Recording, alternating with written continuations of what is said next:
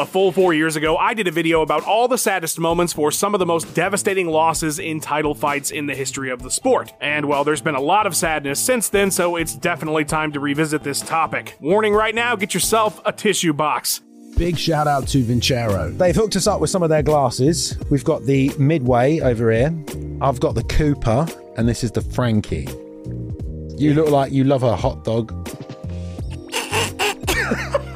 So these are the Villa, and they are very comfortable. I wear glasses every day, mate. I wear glasses every day. These are very comfortable. You know when you buy bad sunglasses and they just feel flimsy and horrible? Not even actually bad sunglasses, but these are really nice and firm, which is how I liked my sunglasses. Well, mate, even if you did sit on them and break them, they have a repair policy and they will fix them for you for free. All you got to do is send them back. Seriously? What for accidental damage? Accidental damage, mate. If Tony Ferguson comes and punches Luke in the face, breaks those glasses, goes, hello, mate, those belong to me, he can get those fixed. You've paid for that when you bought the glasses. It's included in the price. That's amazing. So, Unreal, yeah. That is such a good deal. So if you want to get yourself a new pair of sunglasses, you can get 20% off and free shipping if you use the code MMAOP at vincerocollective.com/MMA on point. So that's 20% off with the code MMAOP at VINCERO collective.com/MMAOP.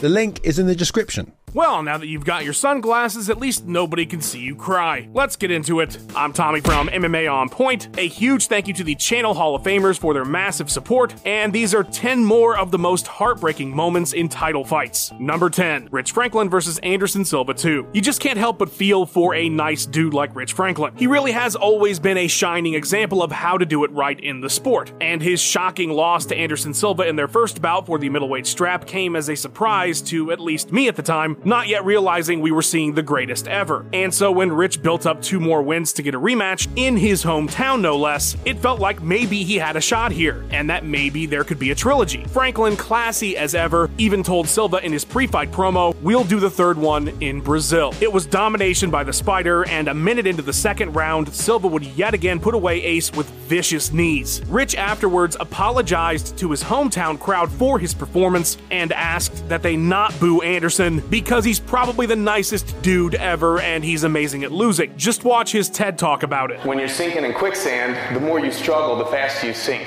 This led to a vicious first round victory for my opponent. And within about an hour, I went from an arena of 20,000 screaming fans to a hotel room in the Mandalay Bay sitting by myself. Even still though, to get beat like that after earning a second chance at it and in front of his hometown, knowing that this was it and that he would never get that belt back because he was never going to beat Anderson, it is a rough one, even if Rich handled it about as well as someone could. Number 9, Darren Till versus Tyron Woodley. After the win over Cowboy, we might have pushed him a little too soon. And this disaster title fight was the result of that. After storming the scene and being compared to Conor McGregor, Till would headline a card in his 5th fight and get a hometown main event by his next one. The resulting hype saw the undefeated fighter out of Liverpool put in place of Colby Covington, who wouldn't be able to make a September 2018 date for a bout with welterweight champion Tyron Woodley. To say the fight didn't go well would be putting it lightly. Till would land a single strike and get battered, knocked down, and choked out before the end of the second. It was one of the most lopsided losses in title fight history and completely took the wind out of Till's sails. And while it was brutal in the moment, knowing this bright prospect had been thrown into the wood chipper, it's even more heartbreaking after the fact, as Till has struggled since then considerably in his career and has had difficulties with his confidence. It was hard, man. Like, even walking out there, I was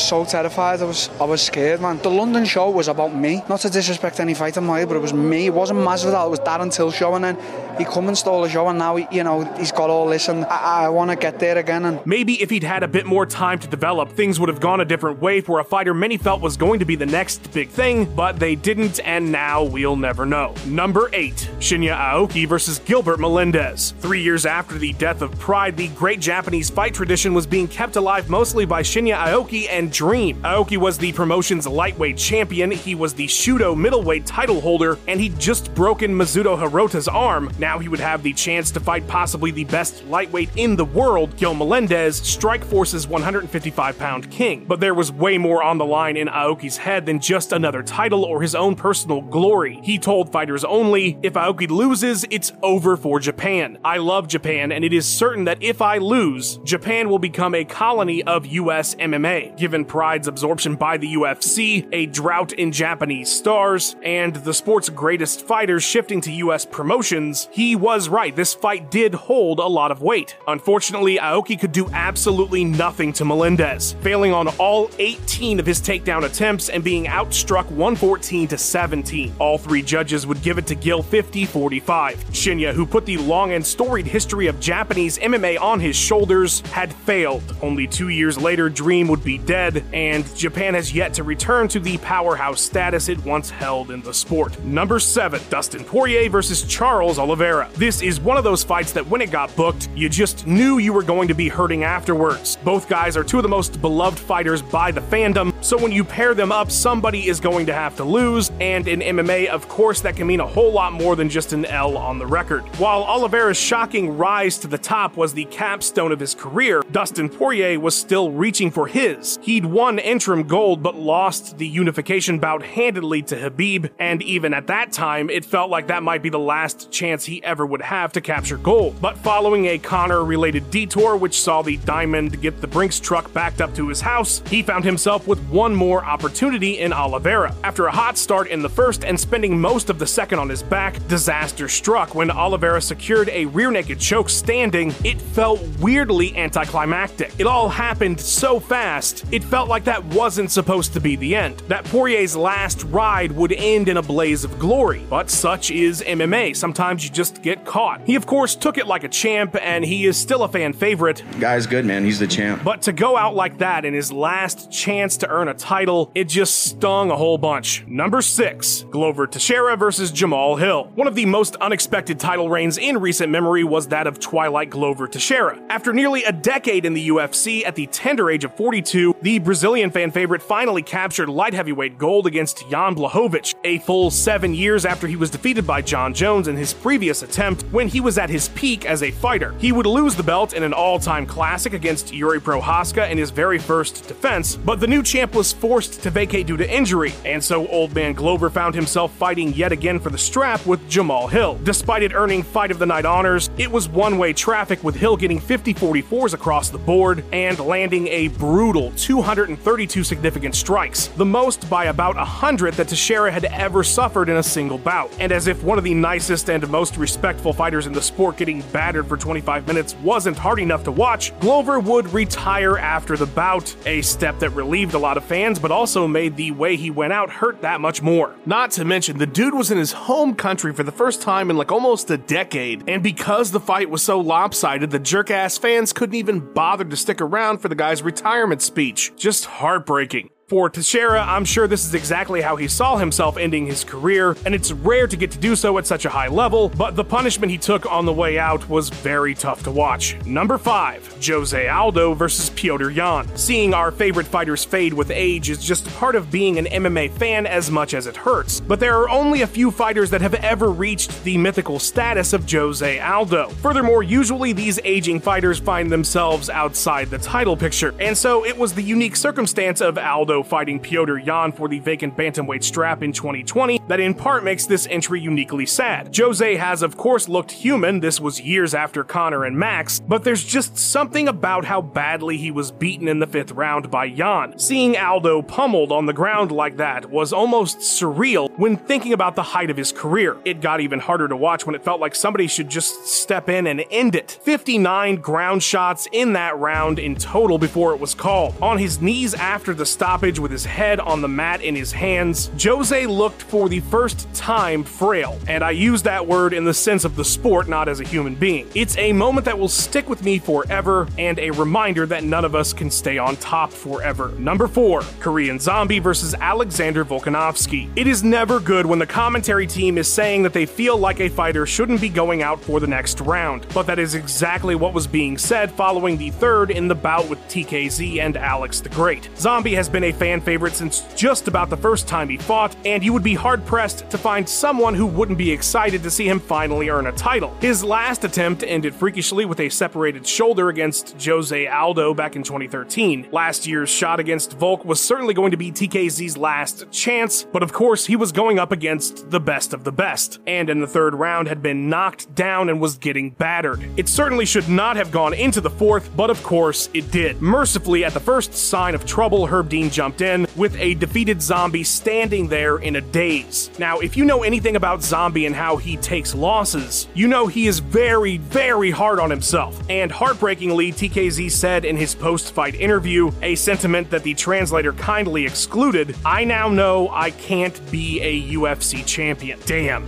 Yeah, that hurts. Number 3, Daniel Cormier versus Stipe Miocic 3. One of the great travesties by the UFC during the pandemic era was what happened to Daniel Cormier in the final fight of his career. DC was for the third time taking on Stipe Miocic to settle their heavyweight title rivalry. A thorough beating and nasty eye poke later, and Cormier had seen the last bout of his career, retiring more than a year after he said he would when he hit 40. Me fighting Stipe Miocic after my back surgery those 2 times, that wasn't the same fight. I couldn't wrestle. I should have stopped in 18. I was so severely limited, it was crazy. But as is the case with so many of our beloved favorites, he did not. And the unfortunate timing of DC's final bout left him in a soulless Apex Center without a single fight fan to give him the proper farewell that he deserved for such an epic career. Just the way he came up so short in that fight, and then for his career to end so unceremoniously, it just sucked. It would be great if the UFC would decide to give him a proper Robbie Lawler-like send-off in the future, since the one he got was just nowhere near the level of what DC brought to the table. Number 2, Joseph Benavidez versus Davison Figueiredo. Megan O'Leary described this as the worst day of her and Joe's lives, and I think it's important to remember that for most of the fighters and their families on this list, that exact sentiment applies to varying degrees. After controversy over a head clash in their first fight, and Figgy missing weight leaving the flyweight title vacant, the two ran it back on Fight Island, and it was brutal. Whether you are a fan of Benavidez or not, this was a particularly hard fight to watch because of the severity of the damage sustained for almost all of the 4-some-odd minutes this one lasted, ending with a vicious technical submission choke. The UFC did a documentary about Fight Island, and in part of it chronicled the aftermath with O'Leary and Joe B. If you're a fan, it's a tough one to watch. I hate letting everybody else down. You haven't let a single person down. I know. We don't love you because you were going to fight for the world title. We love you because of the person you are.